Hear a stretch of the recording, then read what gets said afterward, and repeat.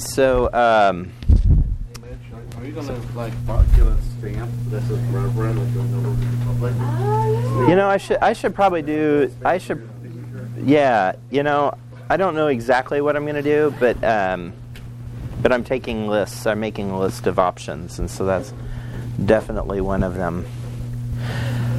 Well, I definitely appreciate your all's patience with some of the technical challenges this morning. I've had to get everything going, and I'm far from great at that. So we are continuing our series on lessons from Jesus Questions, and let's pray just specifically for the message. Lord, we do thank you for your word. We thank you for the clarity of it and the purpose of it to grow us, to teach us, to conform us, and transform us into the image of Christ. And Lord, help us to view this message through that lens. Help us to understand if we are not saved, if anyone under the sound of my voice is not saved, may the conviction of the Holy Spirit lead them to a point where they can truly make that decision. Lord, we just ask your time ask you to bless our time in your word. In Jesus' name, amen. All right, so Shane, if you could advance, we are this week in Luke chapter 11. It's on your slide as well, or your handout. If a son shall ask bread of any of you that is a father, will he give him a stone? Or if he ask a fish, will he for a fish give him a serpent? Or if he shall ask an egg, will he offer him a scorpion? If ye, then being evil, know how to give good gifts unto your children, how much more shall your heavenly Father give the Holy Spirit to them that ask him? Now there's another parallel passage of this exact same passage in it. It actually doesn't use the heavenly Father give the Holy Spirit, but give good gifts to men. We're not going to really focus on that. We actually spent last week talking about the differences in the gospel accounts and how those are for a purpose. And so I didn't want to spend a lot of time today doing the same thing or retracing that ground. But just understand that gifts, and that's really what we're going to be talking about today, gifts, not spiritual gifts, if you will, but gifts that are in fact spiritual. And I know that sounds a little contradictory, but we're not talking about like the gifts of administration or gifts of healing or the gifts of speaking in tongues. That's not what we're talking about today. But we are talking about the concept of gifts, some of which are very physical in nature. And, even the wise men at Jesus' birth or some point thereafter, they estimate that because he's referred to as a young child at that point, and the timing that it would have taken for the wise men to have traveled as far as they did, that he could have been up to maybe a couple years old, especially in light of the fact that Herod then, kills the kids that are that age. But gifts were present, right? Gifts were a component of, and certainly what we kind of view as the nativity. So today we're going to look at, Shane, if you could go ahead and go to the next slide. We're going to look at the if-then statements as our lesson, and we're going to use the use of basic logic and this godly gift giving. So if you go to our series study point number 9, conditions. When the first part of an if-then statement is true, then the second part is true. We actually see that in this passage. If a son shall ask, will he give him a stone? Or if he ask a fish? Or if he shall ask an egg? If ye then, being evil, right? So this is really just an if-then, if this, but then this. So we're going to talk about if-then statements for just a moment. So when the first part is true, the second part is true. Even if the first part is a negative, like this never happens, or if this doesn't happen, then this will happen, right? Even if it's a negative connotation or an absent connotation, it means that if the condition of the first part is met, then the second part will happen or is true. But the logic only flows one way. So if the weather is nice, then I will play outside. Okay? Does that mean I can only play outside if the weather is nice? No. It just says, if the weather is nice, then I've made the decision I'm going to go outside. The child could still decide, or whomever could still decide, I'll bundle up more and I'll go out and play in the snow or whatever, right? They could choose to, but they're saying if the weather is nice, or from your perspective, if the weather is nice, then the second half of it is going to come to fruition. I'm going to go outside and play. So go ahead and advance there, Shane. We see there's about 300 explicit if-then statements in Scripture. Ballpark, okay? Look at Genesis chapter 13 and verse 9. Is not the whole land before thee? Separate thyself, I pray thee. Abraham is talking. If thou wilt take the left hand, then I will go to the right. But, or if thou depart to the right hand, then I will go to the left. It's just a simple concept. If this, then that. Okay?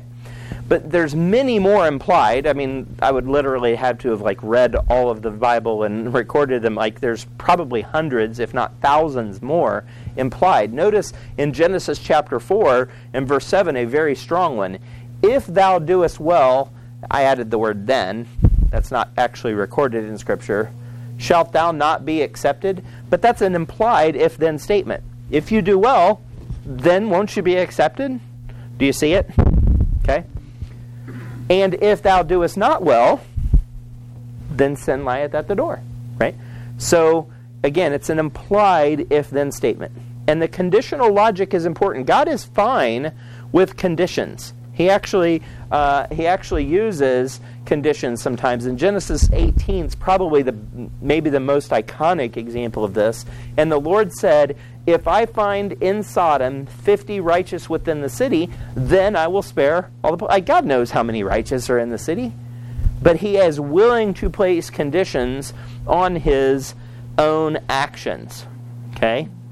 Some people I've had a person, who kind of want to debate me. I think I maybe used this illustration before. Is because they want to make God less than he is, and so they will try to create a paradigm that makes God inferior to who he is, and they will say, "Can God create a rock he cannot move?"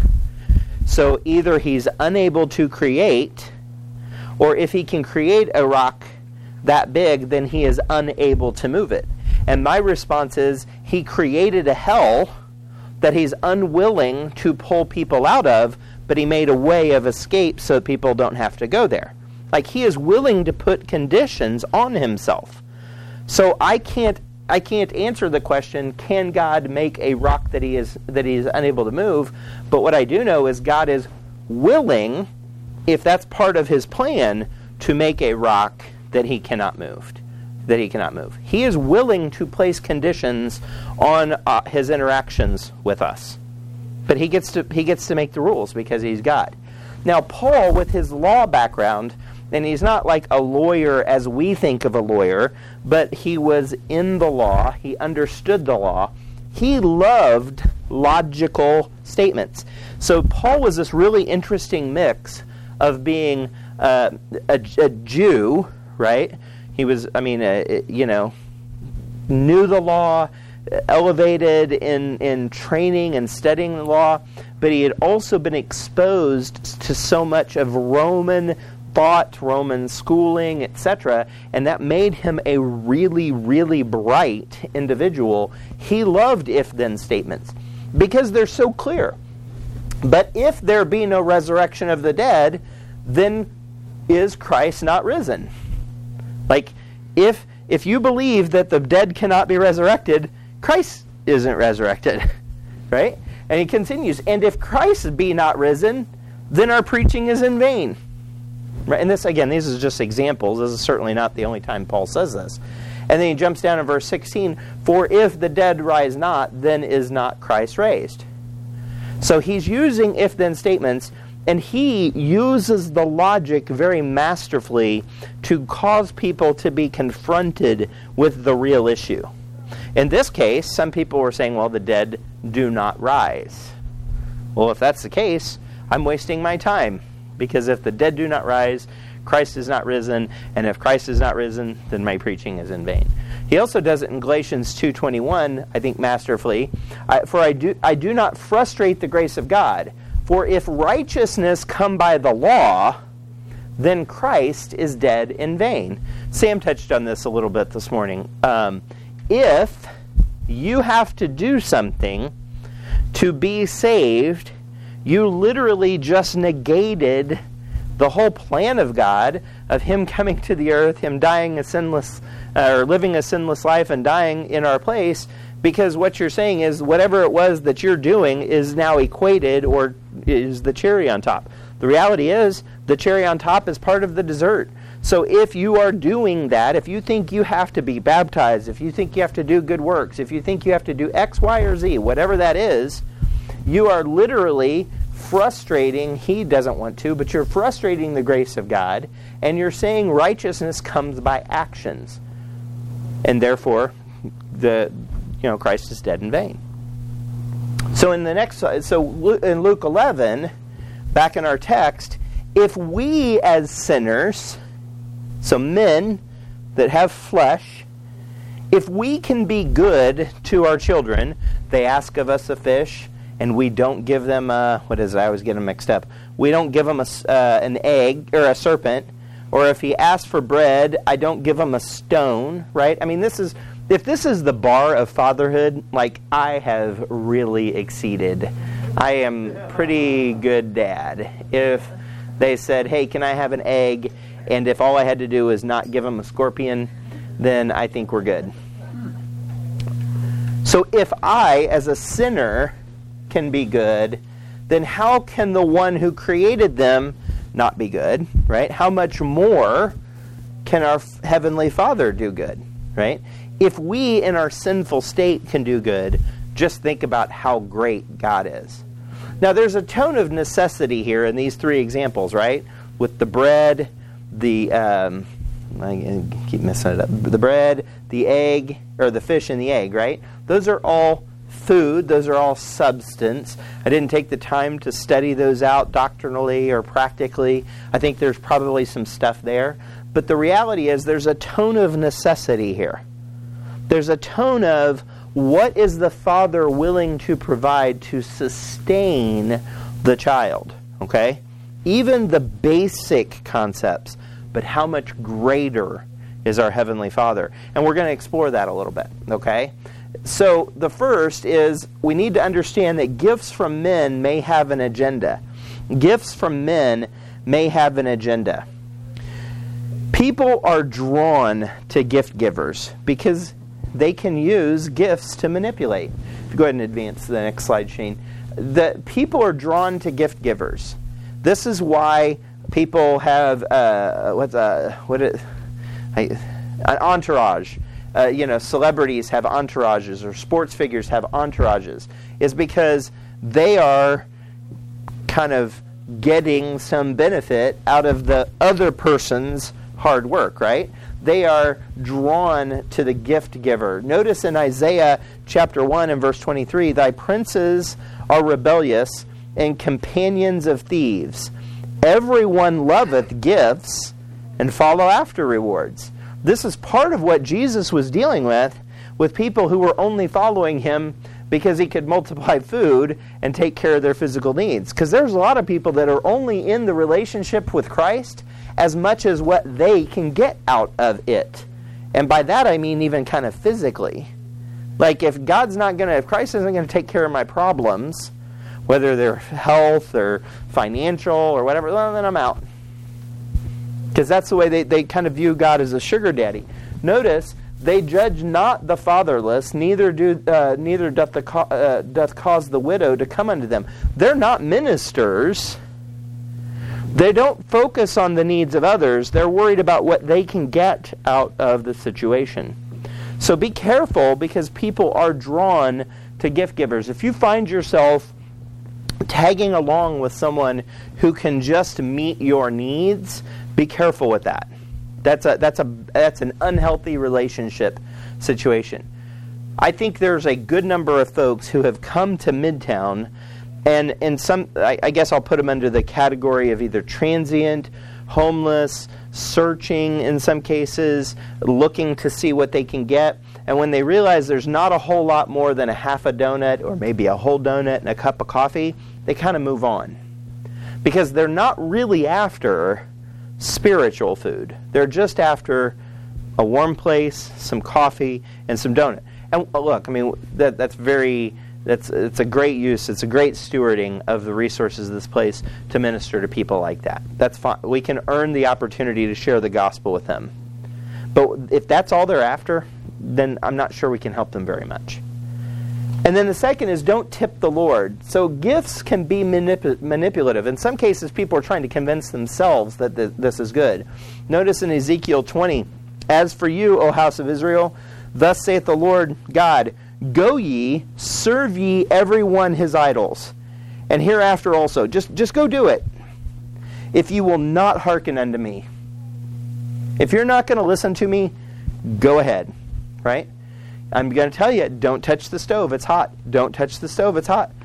Okay, you're crying, it's hot. You now know. I mean, and maybe in that case, because I'm not necessarily dad of the year, although I didn't ever give my kid a serpent for an egg, sometimes dads are in this case where they're willing to let their kid get hurt more. Like the mom would be like, no, and not in a bad way. They're very much more protective. The dad's kind of like, well, told you. God's kind of like that here. He's like, look, if you're going to serve other idols, do it. If you're not going to hearken unto me, I can't help you. But pollute ye my holy name no more with your gifts and with your idols. Like, don't come to me with a tip. God doesn't need your $5, $10, $20 bill or whatever thrown in the offering. Like, if He doesn't have your life. I'm just being blunt. Like, that's not. Don't go thinking, well, I gave God something, therefore He can give me something. That's not the way it works. It's just not the way it works. Even in Luke 21, and he looked up, and this is the pointing out to the disciples about the rich man versus the widow casting in the mites, right? And saw the rich men casting their gifts into the treasury, and he saw also a certain poor widow casting in thither 2 mites. And he said, of a truth I say unto you, that this poor widow hath cast in more than they all, for all these have of their abundance cast into the offerings, but she of her penury hath cast in all the living she had. So, but look at the definition, and saw the rich men casting their gifts into the treasury. I don't think that's a mistake. They were like giving God a tip, so to speak. I don't know how else to put it into more modern vernacular. They were giving God a little, and she was giving God a lot. Like, I think these 2 verses, and there's a few others, just be careful. Like, don't come to God and give Him your leftovers. Don't come to God and give Him just enough so that you think He is now obliged to give you something. It's not how it works. And then the next. Now, I wrote this, and I struggled with words a little bit, but gifts are received, not bought. Now, it's Christmas season. Chances are you went out and bought some gifts, right? That's not what I mean. Like, when we have Christmas at our place, and somebody gives me a gift, so like my dad will give me a gift, I can't buy that from him. Like, there's no way. Like, maybe this has happened in your family, but if my dad comes and he gives me a gift, and I pull out the money that I think is the equivalent of that gift, Dad, let me pay for that. Well, that's not going to work. Then it's not a gift. It's a transaction, right? I just bought something from him. That buying, that financial transaction negates a gift. Now, gifts all cost something, right, for the gift giver. But when we buy gifts, like I bought Michelle a gift. When was the last time I bought you a gift? It's been years, I feel like. No. I don't know. I don't even remember the last gift I gave you. Okay, this is an embarrassing moment for me. I feel like they were earrings. Were they earrings? Let's run with the earrings, okay? When I bought those, yes, I possessed them for a period of time, but they were never for me. Surprise, surprise, because I don't wear earrings. Right, amen. I mean, like if I was a pirate, I feel like I could pull it off, but, Yeah, or Mr. Clean. He doesn't have earrings, though. But while I possess them, I made the financial transaction with the guy on the street. No, I'm just kidding. I made the financial transaction, and I owned them. They cost me something, but they were never mine. I bought them with the intent to give them. They were always hers. It was just a matter of, but after the transaction, getting them into her hands based on the Mother's Day or whatever it was, right? The gift-giving event. So gifts are not are received. They are not bought. You cannot buy a gift. You, by definition, negate the interaction. Notice in Acts 8:20, but Peter said unto him, Thy money perish with thee, because thou hast thought that the gift of God may be purchased with money. You can't buy the gift of God. That's called a wage or an earning. And in Scripture, wages and earned are associated with death. Now, gifts can also celebrate the wrong things. Notice in Revelation 11, verse 10, that they that dwell upon the earth shall rejoice over them, the dead witnesses, and make merry, and shall send gifts one to another, because these two prophets tormented them, by telling them the truth, by prophesying, them that dwelled on the earth. Like literally, in the context of the end time events, people are giving there's a new holiday, and it's the death of the two witnesses day. I don't even know what they're going to call it. But they give each other gifts honoring something else that's really weird. Like they're celebrating, they're giving gifts. So this brings us to our second lesson. Honest gifts are inherently good. And I put honest here because you can have gifts that are manipulative, gifts that are for a purpose, right? Like literally, when we go to a restaurant and we get done and we sign the card, or we leave a little money for a tip, that's not a gift. That's something they've earned, right? A gift would be like walking up to somebody who's not expecting it and giving it to them. That potentially could have an agenda, or it could be really honest. And it's hard, based on the transaction, or the interaction, probably is a better term, between the interaction, if it's an honest gift. We've seen that already, that men can use gifts to manipulate the situation. We're really good. I mean, I've had some people in my family that were like gift givers for a reason. Like they give you something, but there's an agenda behind it. But honest gifts are inherently good. Honest gifts. So some gifts, good gifts, are precious. Notice in Proverbs 17:8, a gift is as a precious stone in the eyes of him that hath it. It's a precious stone in the eyes of him that hath it. Whithersoever it turneth, it prospereth. Literally, it's going to continue to bring joy. Like it prospers. It doesn't necessarily mean that it continues to earn interest and make money and it prospers. That's not the point. It brings back joy, and I suspect we all have those kinds of things in our life. Something someone gave us. It could be, we've got on our desk where we do the bills and stuff. We've got in the little office area in our house. We've got I think it's like an orange juice can that's wrapped in foil or something. It's got yarn around it, and it's felty, and it's got things that were glued on it. Maybe it's got a Bible verse made by a 3-year-old boy, something like that, 5-year-old boy. Because he put his energy into this thing, and it's prospering joy. Continues to prosper joy because it's precious, right? It's precious. It's literally worth nothing. Couldn't sell it in a garage sale for a nickel. It literally is worth nothing, but it continues to prosper because of the heart behind it, right? Good gifts should flow from the heart. Therefore, if thou bring thy gift to the altar, and there rememberest that thy brother hath aught against thee, leave there thy gift before the altar, go thy way, be reconciled to thy brother, then come and offer thy gift. Like, literally, God doesn't want your sacrifice or your gift at the altar. if you've got a problem with your brother. Like literally the heart attitude should, like we are struggling to give God a gift, to give God adoration if we have trouble with our brothers or sisters in Christ, right? The next, good gifts can actually reconcile. In Proverbs 21, a gift in secret pacifieth anger, and a reward in the bosom strong wrath. It pacifies anger and it pacifies strong wrath. This is a form of parallelism in Scripture. So the reward in the bosom doesn't create strong wrath. It pacifies anger, right?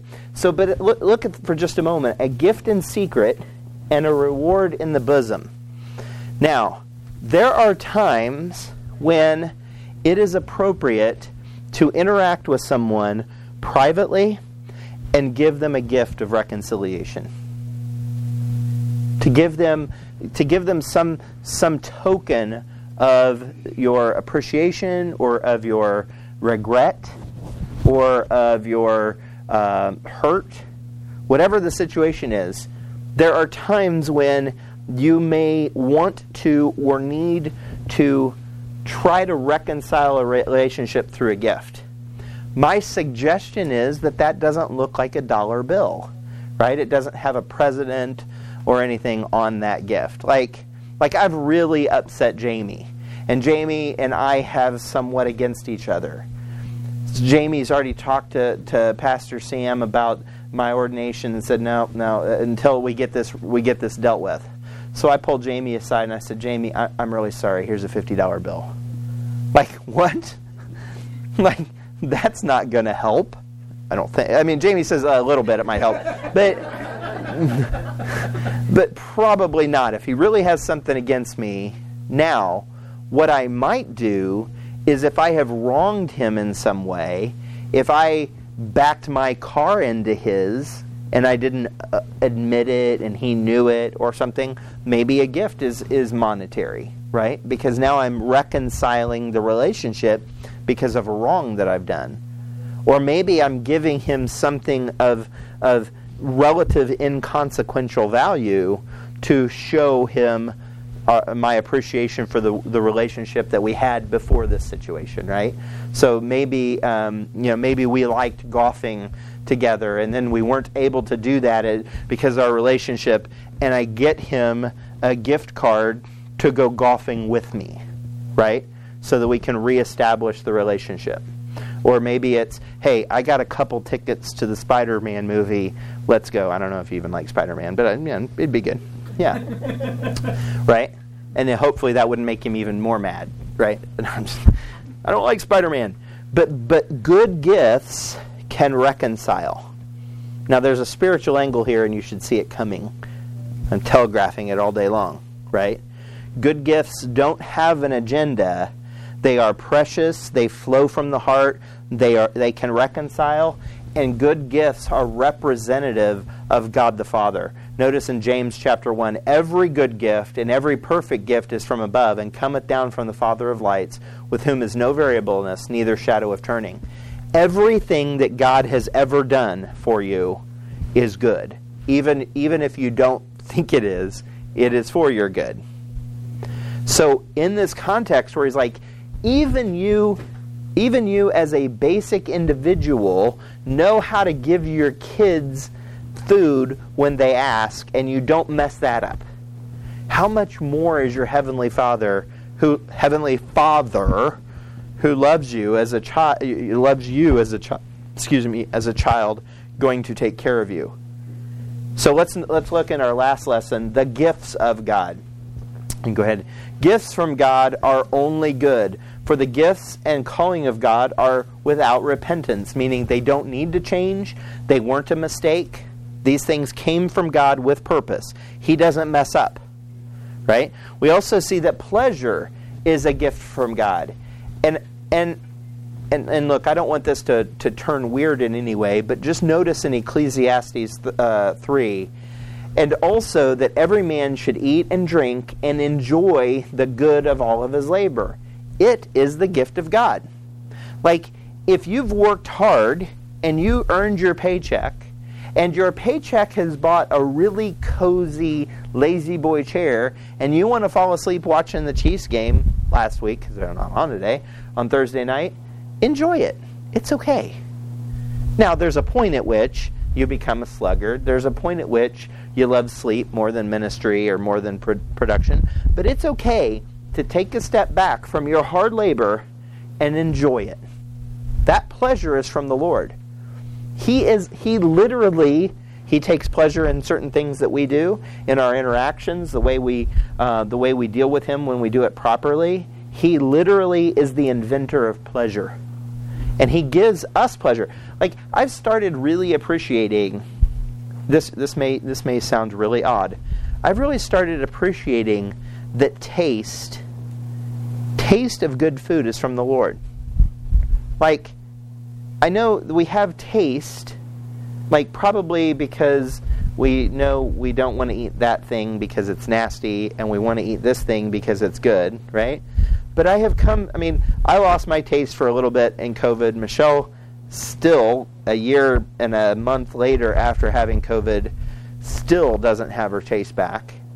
But if any of you have lost your taste during COVID, had COVID and lost your taste, or even just like with a really bad head cold and you lose your taste, like, there's something missing. That pleasure of what the food tastes like is something God created. The pleasure that we can take in a job well done, all of those things are a literal gift from God. And ultimately, again, when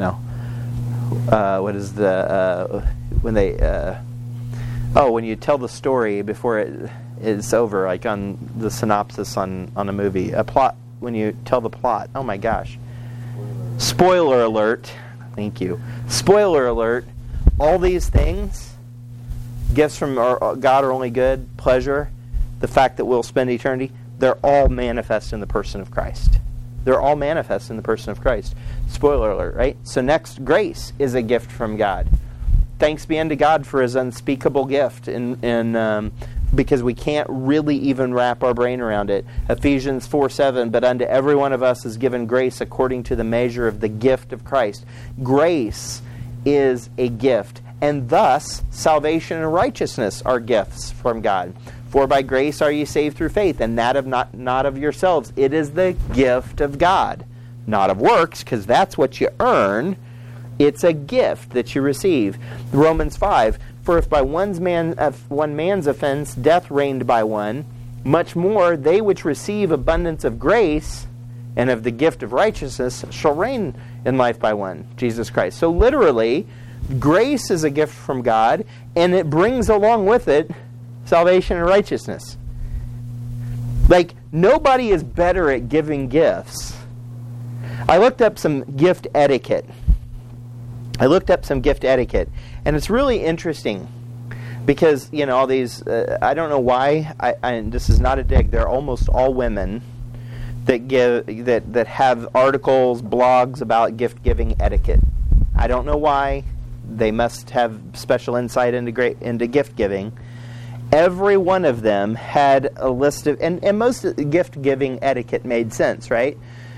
Don't buy something based on what you think, based on what they want, right? So you shouldn't give a gift that has, you shouldn't impose your will or thoughts on someone else. Get them something they will use, right?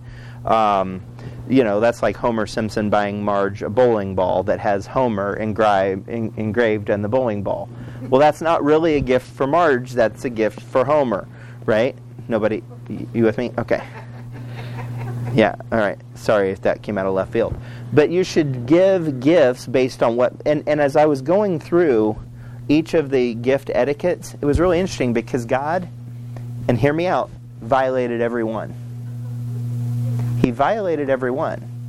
Because the gifts He gives are more about what we need than what we want. He gives us things outside of our perspective. He gives us what is absolute the best for us, not necessarily what we think we want, right? And He's really, really good at it. If you go to the next slide, Shane, I think it's one of the last ones. Jesus Himself is a gift from God. Jesus answered the woman at the well and said unto her, If thou knewest the gift of God, and who it was that saith to thee, Give me drink, thou would have asked of him, and he would have given thee living water. Like, I'm literally the gift of God, he's saying. And not, I mean, literally, he's the only one that could say that, right? Some suave man may say, honey, I'm a gift from God, but only Jesus can actually say it. The Holy Ghost is a gift from God. We saw it in our passage in Luke 11 about if you give food to your kids, how much more is the Father willing to give the Holy Ghost? But even in Acts 2:38, then Peter said unto them, Repent and be baptized every one of you in the name of Jesus Christ for the remission of sins, and ye shall receive the gift of the Holy Ghost. The Holy Ghost is a gift. Now, don't get too hung up on that verbiage. That's early in the book of Acts. Transition happens. We'll deal with that another day. We don't get saved today by repenting and baptizing in the name of Jesus for the remission of sins. That does not work for the church age. But notice you'll receive the gift of the Holy Ghost. And then the last, but certainly not least, gifts of God flow to and through Jesus to man. And this is really, really interesting. In Ephesians chapter 4, Psalms 68 is referenced. Okay? In Ephesians 4, Psalm 68 is referenced. This is another one of those situations where there's a little bit different wording, and some people try to use this as a contradiction in Scripture, but it's not. Thou hast ascended on high, thou hast led captivity captive, thou hast received gifts for men. And then in Ephesians it says, Wherefore he saith, When he hath ascended up on high and led captivity captive, and gave gifts unto men. Are those contradictory? Absolutely not. He received gifts from God so that he could give gifts unto men. Like, when I saw that, I even told Michelle, I was like, this is a little complicated. I'm not sure I'm going to be able to share this. I thought the best place to put this was at the end. Because you see that every good thing, everything that God does for us is a gift. I mean, literally, the fact that this whole time I have been talking. You're like, I know, I've been listening this whole time. I haven't once thought about taking a breath. Nor once have I thought about how I'm going to turn that breath into oxygenated blood for that oxygen to flow to all the different parts of my body, including my brain to be able to put words together, or my diaphragm to be able to push the words out, or the vocal cords to be able to vibrate just the right way for you to understand. Or to be able to point, all the muscles for me to do this, or to focus and look. Like, not once have I thought about those things. Those are all gifts from God. And we can't take that for granted. I know it's super easy to do. I'm literally describing that I've been taking it for granted this whole day, right? But all of those are gifts from God. So in Acts 20 and verse 35, I think it's the last, or maybe I didn't know, so I didn't include it. I have showed you all things, how that so laboring you ought to support the weak, and to remember the words of our Lord Jesus, and how he said it is more blessed to give than to receive. He literally gets blessed by giving us gifts. I didn't include that in your notes. So be cautious with gifts with strings. Be cautious when there's an agenda associated with gifts.